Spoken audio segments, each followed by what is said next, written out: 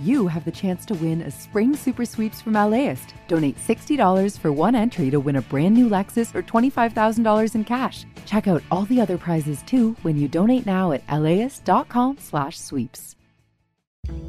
I'm Austin Cross. Join me for LAist's new live event series with the James Beard Foundation. We Are Where We Eat will go behind the scenes of LA restaurants. The kickoff event is May 22nd. Tickets at LAist.com/events. From the Mohn Broadcast Center, this is Take Two. May Martinez. LA County says elementary schools are clear to reopen. LAUSD and the Teachers Union are still negotiating what reopening would look like. We're going to hear from Supervisor Janice Hahn on what has to happen next to get the kids back in class. Plus, find out the names on Governor Newsom's list for the job of State Attorney General. It's all ahead on Take Two. Stay with us.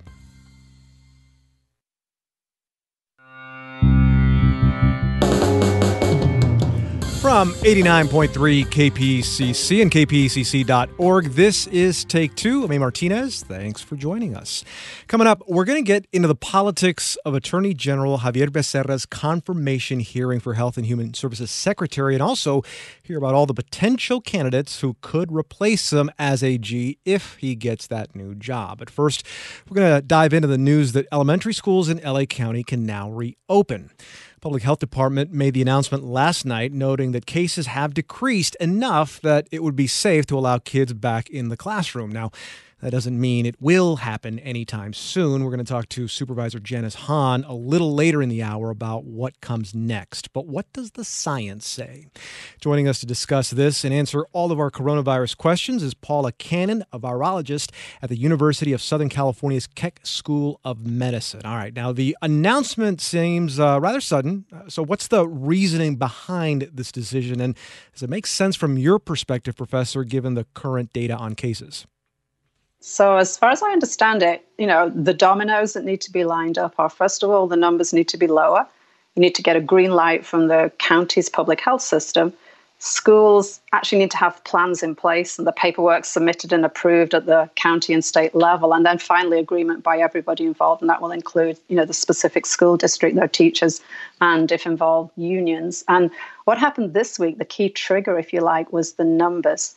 Because the county's numbers, and in particular the 7-day daily average of cases, dipped below 25 cases per 100,000. And that was sort of like the key trigger to now, enable the county to say, okay, schools can think about reopening. Now, we've heard that vaccinated teachers are a must, at least for LA Unified, before schools fully reopen. But what do we know about how this virus transmits among children? Yeah, so this is interesting, isn't it? Because I think what we are seeing now that we're getting data is that for schools that have reopened, there has been surprisingly low level of in-school transmission. And schools really aren't the sort of super spreader sites that you think they should be based on, the number of people that were there. And honestly, this blew me away. And I've really looked at this data and I'm kind of scratching my head. And I think a couple of things are happening. One is that, schools are a community of willing people. They have rules, people comply. So if you're told to wear a mask, if you're told to, keep distance, to open windows and keep ventilation, compared to say, a sports bar, a school is a community where people are much more likely to comply. So I think what we're seeing is that when this type of behavior and these rules are put in and people comply with them, guess what? We massively reduce the risk of transmission. So I think that's, one of the things that's going on. And then the question about vaccination, definitely, there's a move to vaccinate staff in different states. Teachers are higher or lower up the sort of, the list of who's a priority. I know in Los Angeles, Superintendent Buettner has said that he wants to have all of the staff and the teachers vaccinated. And I think that's about 25,000 people just for the elementary schools in LAUSD. So it's a large number. And currently, the only people who are eligible are the people who meet the other criteria, for example, of being over 65. But we're ramping up vaccination. We're ramping up both sites, and we are working our way down that list. So I think teachers will be vaccinated quite shortly. Yeah, I guess, Paula, what I'm worried about is things like recess or lunch or when kids maybe are playing. I just know that when one kid has lice, it seems like the whole classroom has lice. Yeah. And again, I think, child to child transmission is probably lower than even, sort of adult to adult transmission, especially with younger children. And this might be part of the thinking of saying, let's open the elementary schools first, that we know that transmission amongst younger kids is less. And it may be linked to the fact that we know they are much less likely to have symptoms or severe symptoms, which is probably also related to just less amounts of virus in their body, and therefore less infectivity. So it's kind of one of those weird things that if a 5-year-old sneezes at you, maybe you don't need to be quite as horrified as if a 25-year-old sneezes at you. One thing I worry about, though, Paul, I'll use myself as an example. Obviously, I know this was a long time ago, a different time, different circumstances. But when I was in elementary school, when I would come home from school, I would come home to 11 adults, 5 aunts, 3 uncles, 2 grandparents, and my mom in a small house. So it's 12 people crammed in together. And I got to imagine that some in LA Unified are in the same situation. Some kids are coming home to this. That's, I think, worries me, is bringing something home to grandma and grandpa if you're a little kid. No, absolutely. And I think the key thing there is to kind of look at the data that says that transmission within schools has actually been really low. So the idea would be that if the behavior in schools, and that's going to include all sorts of things. And, we talk about masking, ventilation, distance, but also, aggressive testing and foregoing some of the riskier activities. If the levels of transmission within the school are kept really low, then the domino effect of that is that then the risk to the communities that the children are returning to is also low. And again, it kind of surprised me, but the data is now out there that schools that have reopened, you're not seeing them being a source of spread out into the community. Now, as we discuss opening everything back up, one of the concerns out there are these variants of the coronavirus that are showing up. Now, to review, how many strains, Paula, have been identified in recent months, and which ones have shown up in Southern California? So I'd say there are kind of 4 strains we're keeping our eyes on. There's one in Britain, there's one in South Africa, there's one in Brazil, and there's even a homegrown California strain.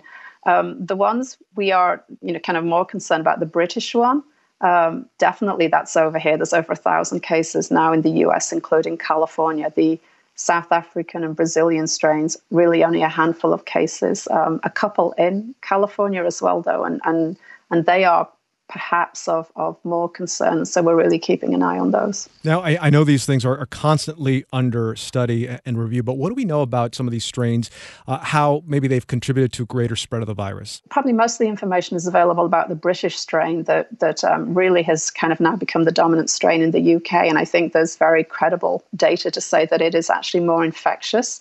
And, there's also evidence that the South African and Brazilian strains, which have kind of flared up in areas that already had high levels of infection, there's probably also evidence that those also have increased infectivity. But with the South African and Brazilian strains, we're also concerned that the particular mutations they've acquired may make them a little bit more resistant to the immunity that develops both in somebody who's previously been infected and also in somebody who's been vaccinated. So that's the kind of the real concern there.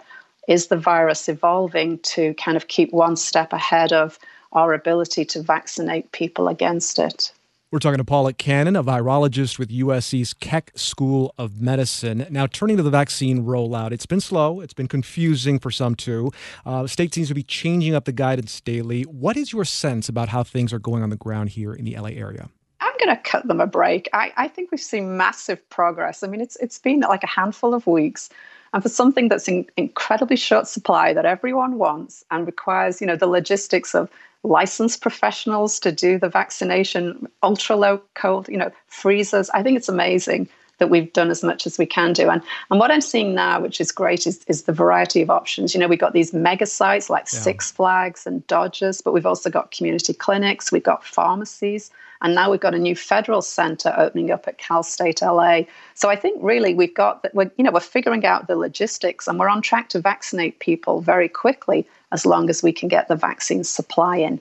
What do we know about how Blue Shield's involvement might fast-track things even quicker? So they've just signed a contract in California, and I think the idea behind that is that, they're going to bring computer power and algorithms to help prioritize and sort of smooth out the rollout. And the plan is that we would be able to move from the current I think it's about 1 million vaccines per week in California to 3 million vaccines a week. And I was trying to do the math, and I'm not very good at this on live radio, but I think that means that at 3 million a week, within sort of 10 weeks, we could do the whole of California. So having the computer power, if you like, of these sort of major healthcare providers, also Kaiser are getting involved as well, should really help with the logistics issues. Are we vaccinating people fast enough, Paula, to stay ahead of any new major spikes in the virus?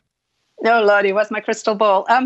So there's just so many unknowns here. How much would be enough? What is the elusive, we call it herd immunity, that we could get at? What percentage of people would need to be vaccinated before we really start to see a massive decrease in the amount of virus in the community, which then has this protective blanket that protects other people who even aren't vaccinated? So I'm hoping we can get there. In California, about 10% of the state that we know about has already been infected with COVID. So that's, if you like, a minimum of 10% of people are already protected in that way. About 11 or 12% of the state has been vaccinated with at least one dose. So, we're probably higher up that number than we realize. And as we start to ramp up vaccination rates, we're going to get there, I think, fairly quickly. And I'm reasonably optimistic that, we are going to be able to keep ahead of these spikes. But that also depends on people, not letting their guard down at this moment and continuing with the behavior we know will really stop the spread. All right, Paula, let's turn to some listener questions now. First, about the vaccine. Are the first dose and the second dose vaccine ingredients identical in the dosages? Yes, they are. And that's kind of puzzling to people because, we hear this, people talk about, the second dose really, I had a lot of side effects and I didn't in the first, but they're identical. The idea is that we do what we call a prime with the first dose and then a boost with the second dose. And the combination of these two shots helps your immune response to really pay attention and develop what we call memory. And that gives you the really high degree of protection. And we see that with lots of other vaccines. There's many two-shot vaccines like the chickenpox or hepatitis A and B vaccines. They're also two-shot vaccines. Paula, I'm going to fold in this listener question with a story about my mom because she is scheduled to get her second dose on Friday, and then she wants to immediately head to her worship service on Sunday. But I'm begging her to please at least give it a couple of weeks after her second dose. So, Paula, any precaution necessary after getting that second dose? Do you still need a quarantine? Yes, absolutely. You need to wait 2 weeks until after the second dose to be at these high levels, 95% protection. And I say to people, I get it. We've waited so long, and 2 weeks is going to be the longest 2 weeks of your life. Believe you me, I've just passed the 2-week point for my second dose, and I was counting off the days. But I would say to your mother, and you know what, have her call me if you can't convince her. Oh my goodness!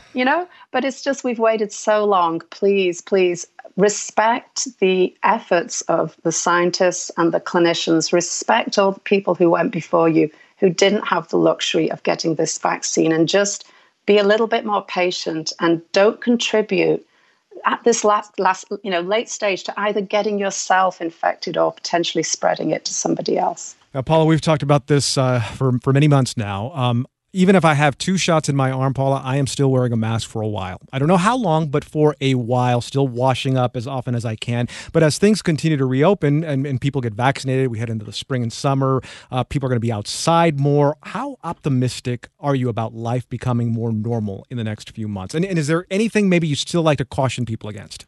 I am optimistic because, the numbers are going to start coming down as we get more people vaccinated. But also, I think what I'm optimistic about, and again, I can speak to this because I've been vaccinated now, is, oh boy, the sense of, sleeping well at night that being vaccinated gives me. I mean, I'm not going to change my behavior. I'm still wearing a mask when I go outside. I'm still doing all these things because, we don't fully know that I can't be infected and infect somebody else. And also, I don't want to be walking around making other people nervous because I'm not wearing a mask. But boy, the sense of it's wonderful to know that I and therefore my family are so much more protected. So I'll say to people, when you get vaccinated, again, enjoy that moment, but please, take the privilege that you've got that vaccine and extend it to the rest of the community who haven't yet been vaccinated by continuing with these behaviors, the masking, the staying at a distance, smaller gatherings, please, for all of us. Gotta admit, generally, Paula, I am a pessimist, but I am feeling cautiously optimistic more than I ever have in the last year. So we'll see. We'll see what happens. That's Professor Paula Cannon, a virologist with USC's Keck School of Medicine. Paula, thank you very much. You're welcome, May.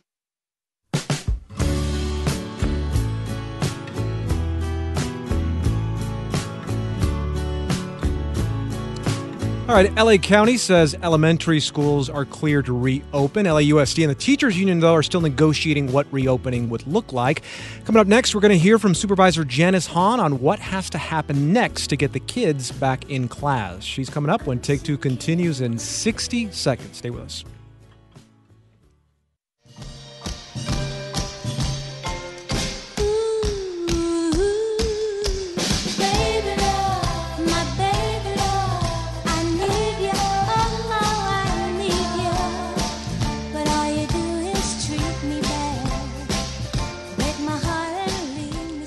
Back now with more Take Two on 89.3 KPCC and streaming on the KPCC app. I'm A. Martinez. All right, now to getting back to that decision reached last night by Los Angeles County to allow schools to start reopening. It was a bit of a shock to see that headline. I mean, I think most of us thought there wasn't really a chance of this happening for months. But on Monday, the county hit a key threshold in the battle with the coronavirus, averaging about 20 cases per 100,000 residents. All good news, but since teachers have yet to be prioritized for vaccinations, what can really happen here and when, especially in our public schools? LA County Supervisor Janice Hahn was the first person to announce the news via Twitter yesterday, so we called her up to ask about what happens next. Supervisor, welcome back. Thank you. It's good to be with you. Now, can you tell us a little bit more about why the threshold that I mentioned, those numbers, why they're so important for the county and what it means in terms of it being safe for elementary schools to reopen? Well, we've always had that magic number that we needed to reach a 5-day average of 25 cases per 100,000. And we hit it yesterday. So that triggered the state saying you can now reopen elementary schools, provided, number one, they already had a waiver, or number two, they have submitted a school safety reopening plan. So the good news is that clearly our cases are going in the right direction. We're dropping in cases, in hospitalizations, in deaths.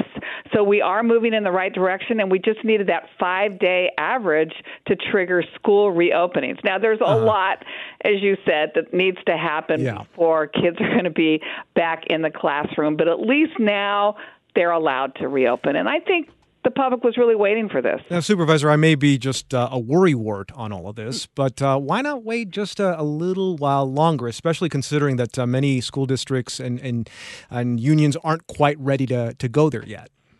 Well, I think what we announced was that we're allowed to open. So whether or not individual school districts decide to take that next step to actually reopen will depend on a lot of things.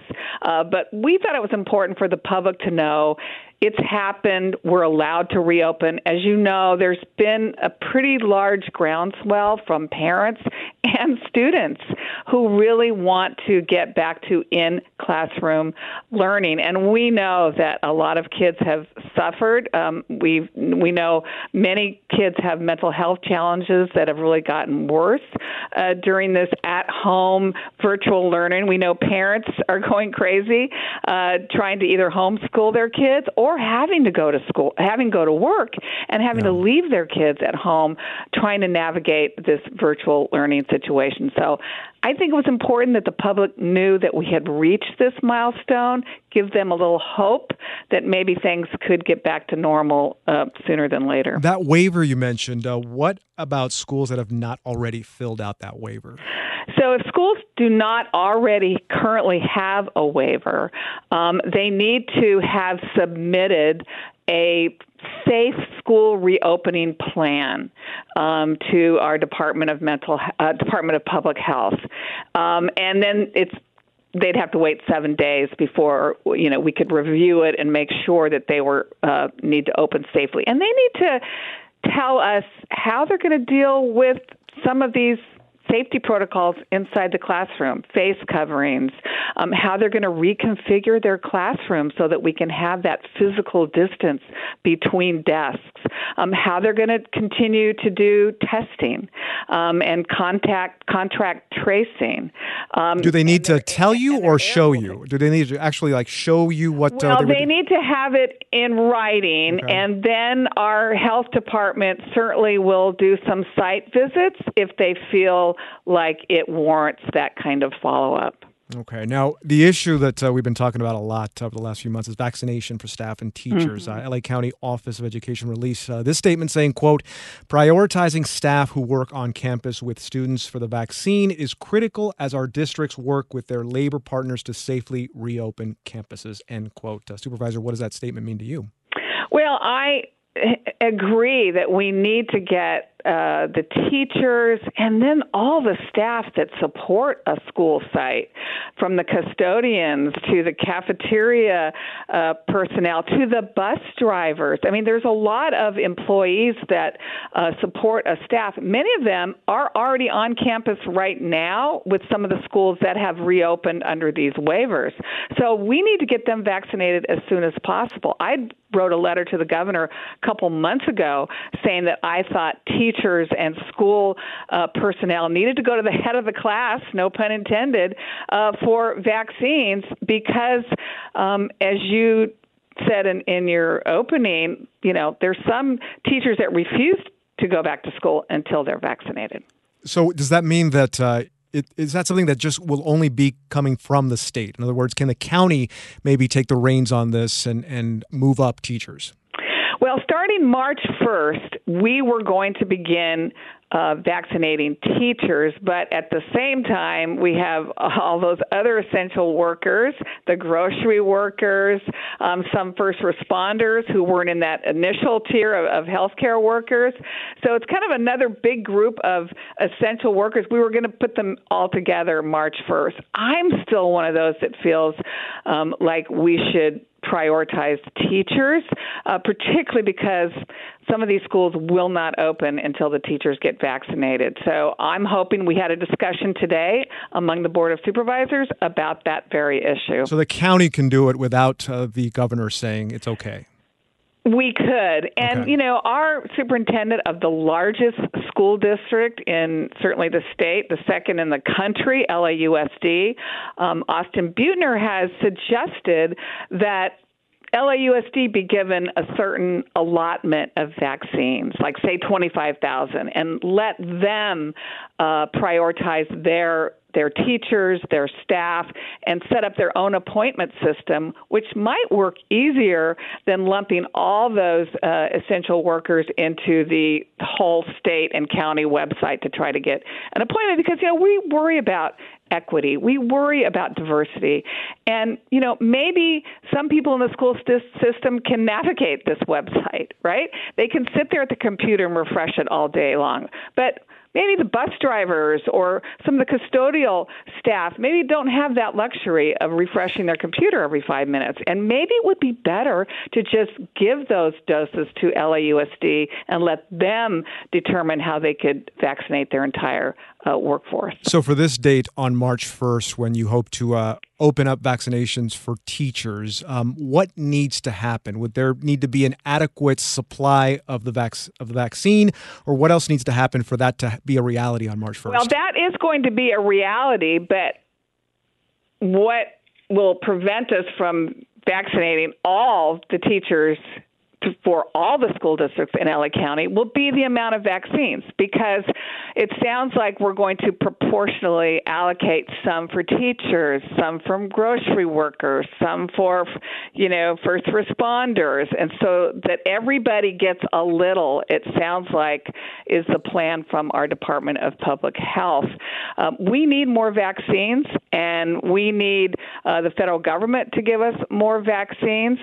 But I will say that, the Whittier School District, for instance, figured out how to make sure all their teachers who were 65 and older got vaccinated at a clinic in Whittier, and they sort of organized that, which is what I kind of tell people, that if you're 65 and older and you're a teacher, get vaccinated now, and we can start at least vaccinating that population. So it sounds like logistics could come to play here, because if say you were to give the doses straight to the district, they could set up things on campuses and vaccinate staff that way.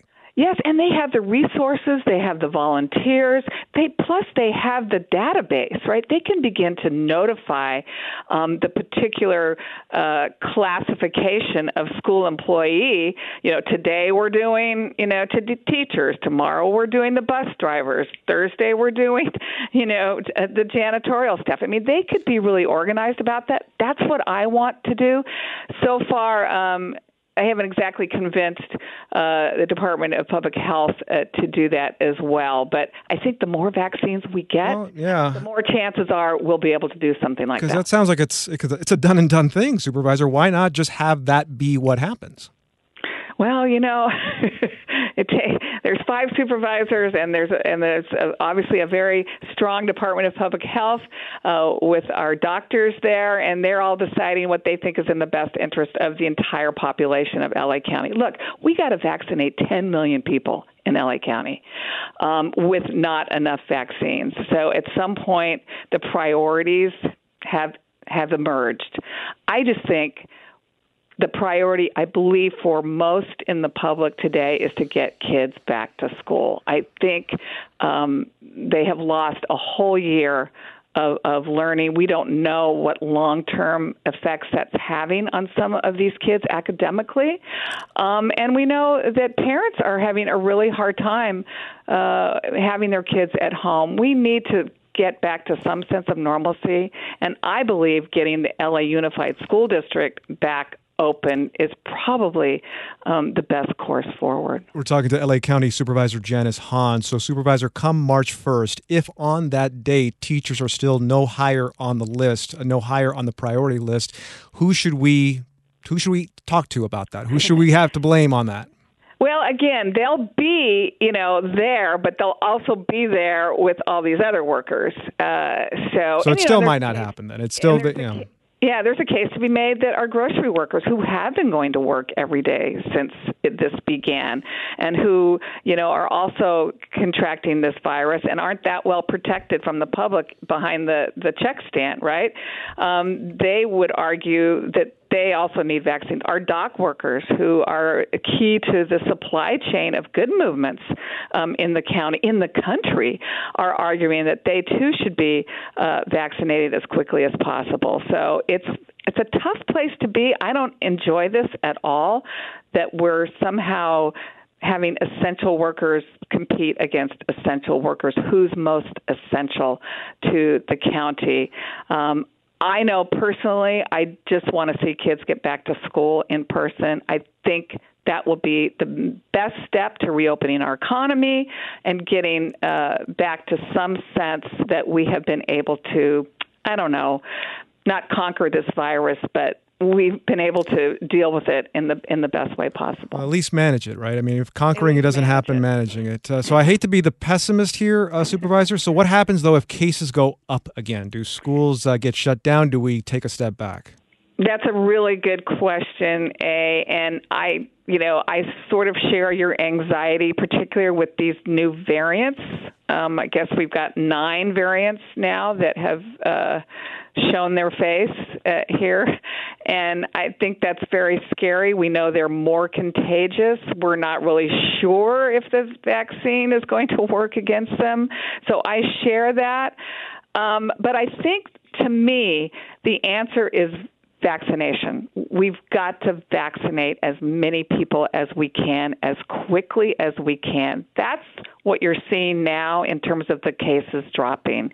The more people we can vaccinate, and by the way, we've vaccinated, I think, almost 1.5 million people here in LA County. So the more we vaccinate, the more those cases are going to come down because people are less likely to get it or transmit it. So I'm all about vaccines and vaccinating.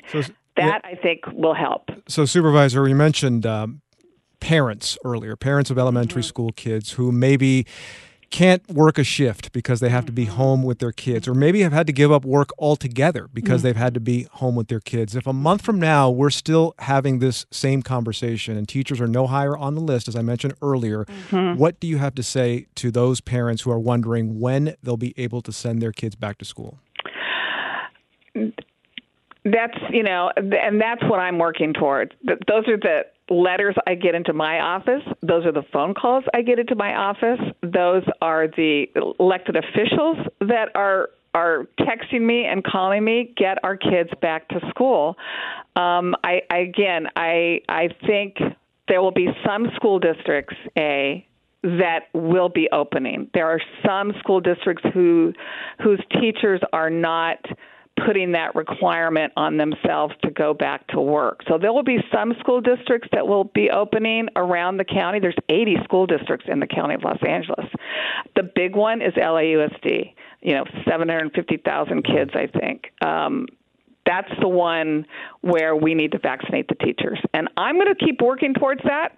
Parents can certainly raise their concerns with the Board of Supervisors. Okay. That's the place where I think the change could happen. That's LA County Supervisor Janice Hahn. Supervisor, thank you very much. Thanks, A. More Take Two coming up. Stay with us.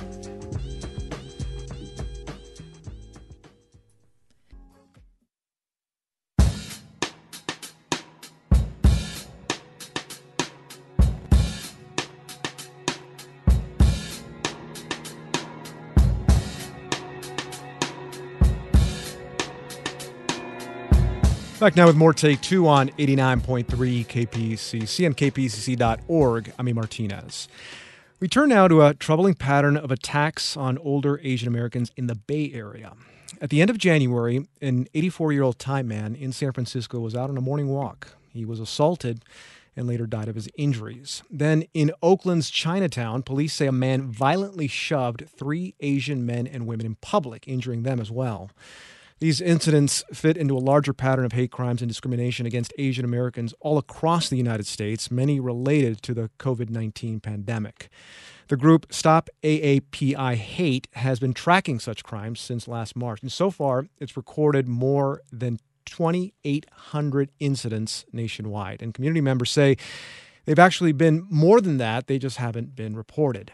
Manjusha Kulkarni is the executive director of the Asian Pacific Policy and Planning Council here in Los Angeles. And she has partnered up with Stop AAPI Hate and San Francisco State University to track incidents across California and also come up with solutions.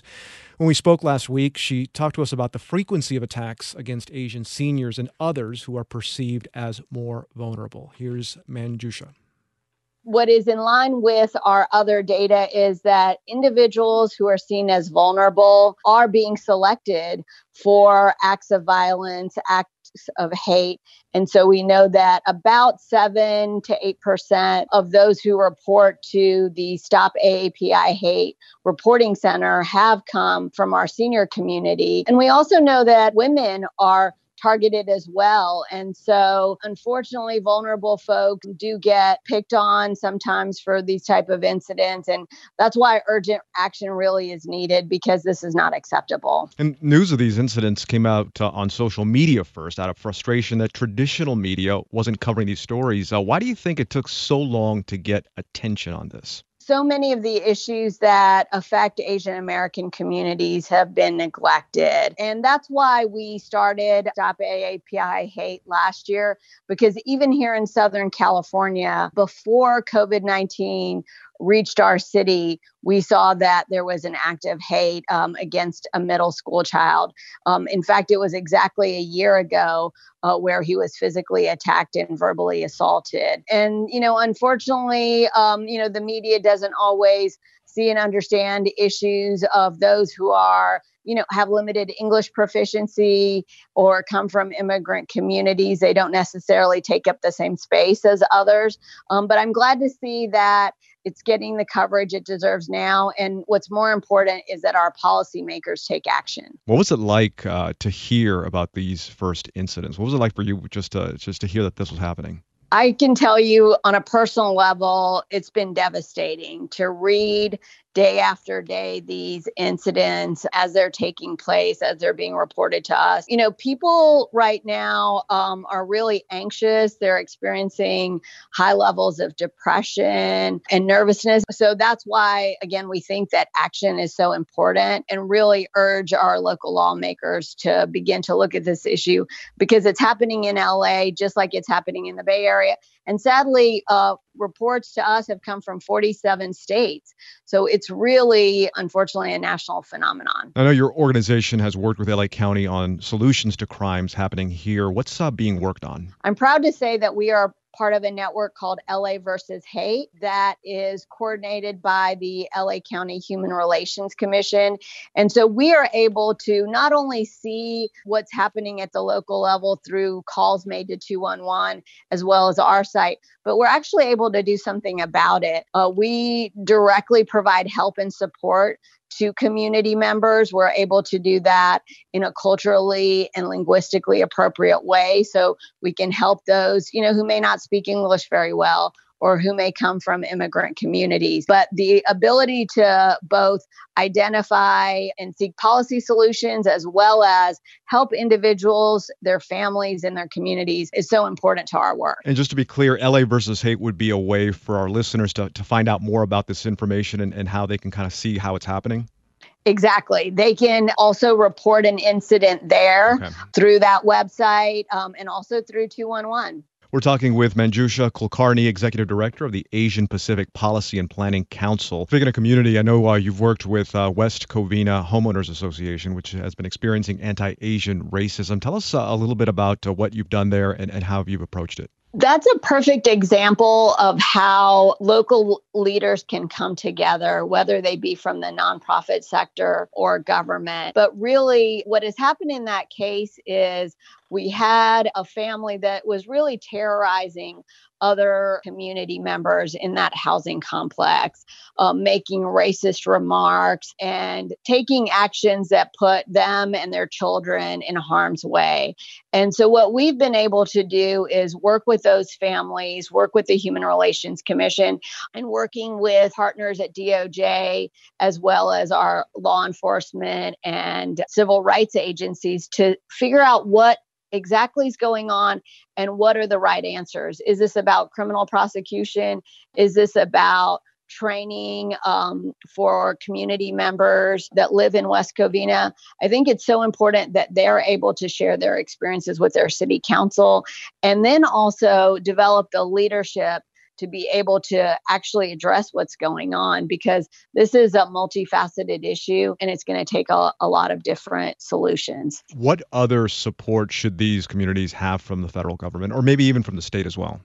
I think that there are a number of actions that can be taken. We do believe that there are some gaps in our national civil rights laws that need to be addressed by Congress and also by the president. One of those also is potentially the No Hate Act, which looks at better data gathering by the FBI and opportunities to enhance our hate crimes laws federally. And we were really heartened to see President Biden issue a memorandum really condemning racist rhetoric that unfortunately was used by our prior president and actually directing the Department of Justice to take steps to work with communities and community members. And I think that's really where the solutions are at, whether we're talking about a local, state, or federal level. That's Manjusha Kulkarni, Executive Director of the Asian Pacific Policy and Planning Council. Thank you very much.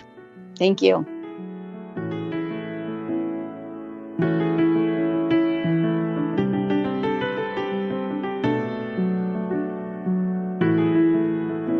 California Governor Gavin Newsom has had a lot of heat on him lately. The recall effort is one example, but another comes from his Democratic colleagues all over the state. You see, Newsom has one more appointment to make, and that's Attorney General. And he's being pressured from all corners to consider a very long list of interested candidates for that job. Find out who wants that job when Take Two continues in about 60 seconds. Stay with us.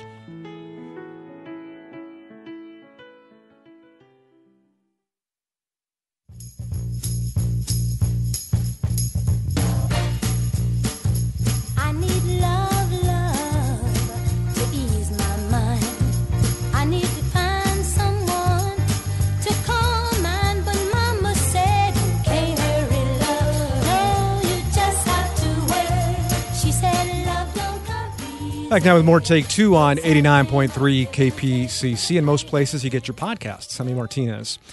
Next Tuesday, California Attorney General Xavier Becerra is expected to face a confirmation hearing for a new job, and that's Secretary of Health and Human Services. President Biden nominated him to that position late last year. Now, Becerra's nomination is not necessarily a sure thing because we've seen reporting that Senate Republicans are planning to object and slow down that process. But if Becerra does get that job, Governor Gavin Newsom has to appoint his replacement. And that will, of course, have important implications for us here in California. Laurel Rosenhall has been reporting on this for the online news site Cal Matters. So let's start off with a little Attorney General 101. What are the main responsibilities of an Attorney General, and what additional duties might be added to that plate? Yeah, the Attorney General is a very powerful office in state government, really second only to the governor in terms of the amount of impact they can have. And, they're the top lawyer for the state. They're the top litigator for the state. They're also the top cop, the top law enforcement officer. They have a lot of responsibilities for consumer protection issues, gambling and firearms regulation, internet privacy, and criminal investigations. So there's really a lot of important things on their plate. And the California Attorney General will also be tasked now with investigating all deadly police shootings of unarmed civilians. So it's something that whoever winds up being the new Attorney General will have to do something that largely Xavier Becerra wasn't really willing to do. Exactly. This is a new responsibility for the office based on a law that was passed last year. So the Attorney General will have potentially more of a role in, police reform and in holding police accountable for misconduct. So there is a big debate, with civil rights advocates who really want the next Attorney General to take leadership on that issue. Now, under Xavier Becerra's leadership as Attorney General, California led a lot of legal challenges against the Trump administration. I think I was counting at least 100. Maybe it went over a little bit. Tell us more about Becerra's style as an Attorney General. Yeah, he was the face of the resistant state. He surpassed Texas even in the amount of lawsuits, the speed at which Texas filed lawsuits against the Obama administration. Becerra filed even more lawsuits at a faster pace against the Trump administration at a pace of about 2 times a month. So he was suing on all kinds of major policy issues, environmental regulations, immigration policy, and of course, defending the Affordable Care Act. He really got a lot of attention for his basically sticking up for the Affordable Care Act, which he helped write when he was in Congress. Now, with Becerra up for the Secretary of Health and Human Services job, Gavin Newsom, is now looking for a new Attorney General under a very different, though, presidential administration. Now, Laurel, from your reporting, how do you expect the job to change now that Donald Trump is not in the White House? Well, suing the Trump administration every other week is not going to be in the job description, right? I mean, the people really expect that the next Attorney General will be having a much more of an inward focus here in California. Could be on the police reform and police accountability issues we talked about just earlier. And then also on all of the other responsibilities around criminal investigation and environmental protection, consumer protection, and then internet privacy, which is increasingly an important issue in California as well. We're speaking with Laurel Rosenhall, reporter for Cal Matters covering California politics, about the governor's upcoming Attorney General pick. Now, your article drills down on 7 possible candidates. We have a link on our website. It's at LAist.com. But Laurel, who would you say is in the lead right now? First of all, a caveat, this is not a public election the way people are used to. This is a very private process. The governor is conducting all of his sort of selection behind the scenes. We don't have any kind of public reporting requirements on this. So yes, I've been talking to a lot of people and I can tell you who it sounds like is in the lead, but this is not like an official thing with polls or, anything like that. But it does sound like right now that Assembly Member Rob Bonta and Sacramento Mayor Darrell Steinberg are 2 of the top contenders. They both bring really different qualities to the job, but they both have relationships with Governor Newsom, and a lot of people think that it's going to be important to him to pick someone who he knows and trusts. When it comes to Bonta, remember, was it last week when Governor Newsom was standing in front of the Oakland Alameda Coliseum, and he was asked the question, about who is going to be his new AG, and he mentioned some people behind him might be interested. Rob Bonta was standing right there. What are his strengths and liabilities?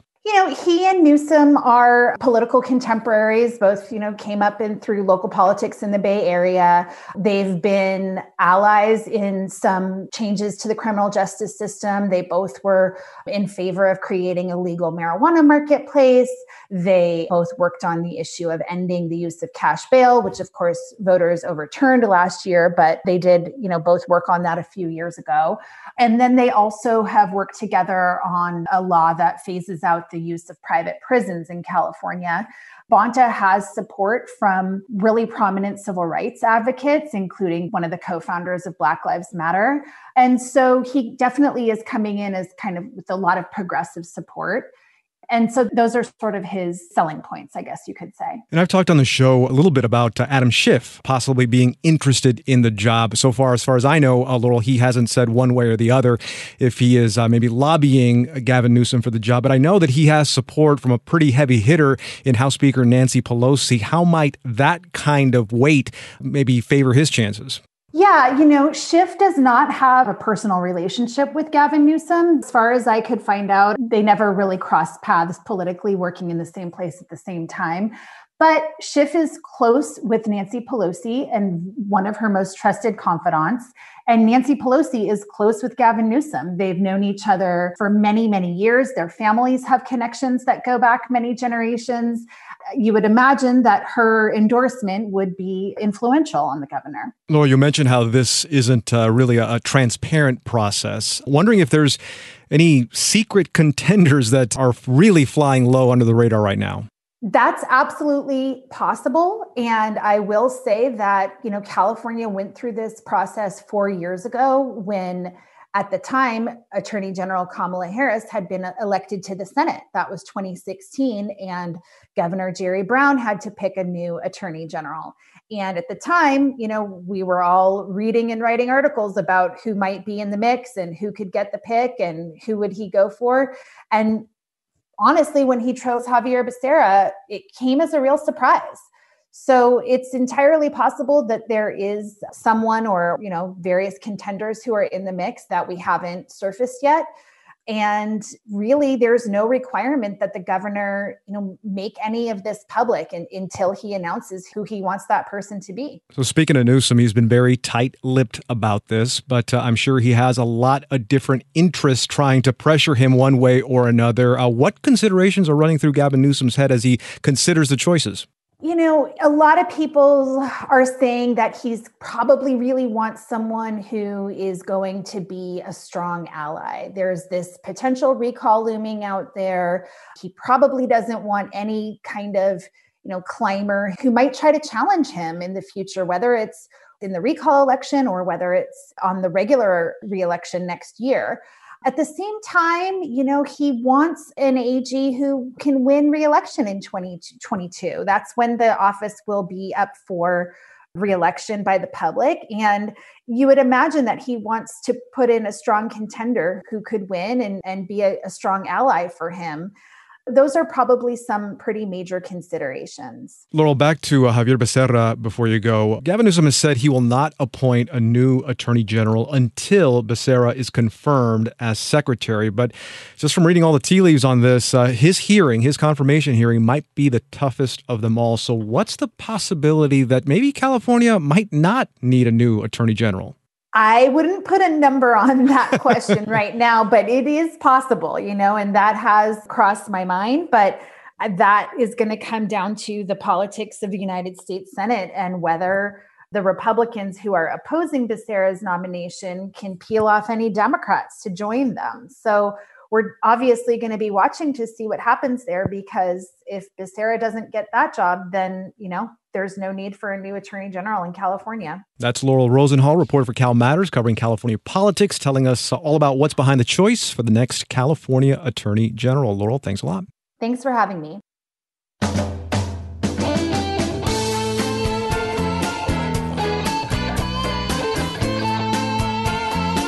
A lot of great conversations today on Take Two. You might have missed one or two of them, but they're all online. They exist there digitally. Just go to wherever you get your podcasts, and there we will be waiting to be heard by you. We're also on social media, on Twitter, at Take Two. I'm there as well, at A Martinez LA. Thanks for listening. Thanks for trusting us with your time. Take Two is back tomorrow at 2. Marketplace is next. The LAist Spring Super Sweeps is happening now. You can win amazing prizes while supporting your source for local fact-based journalism.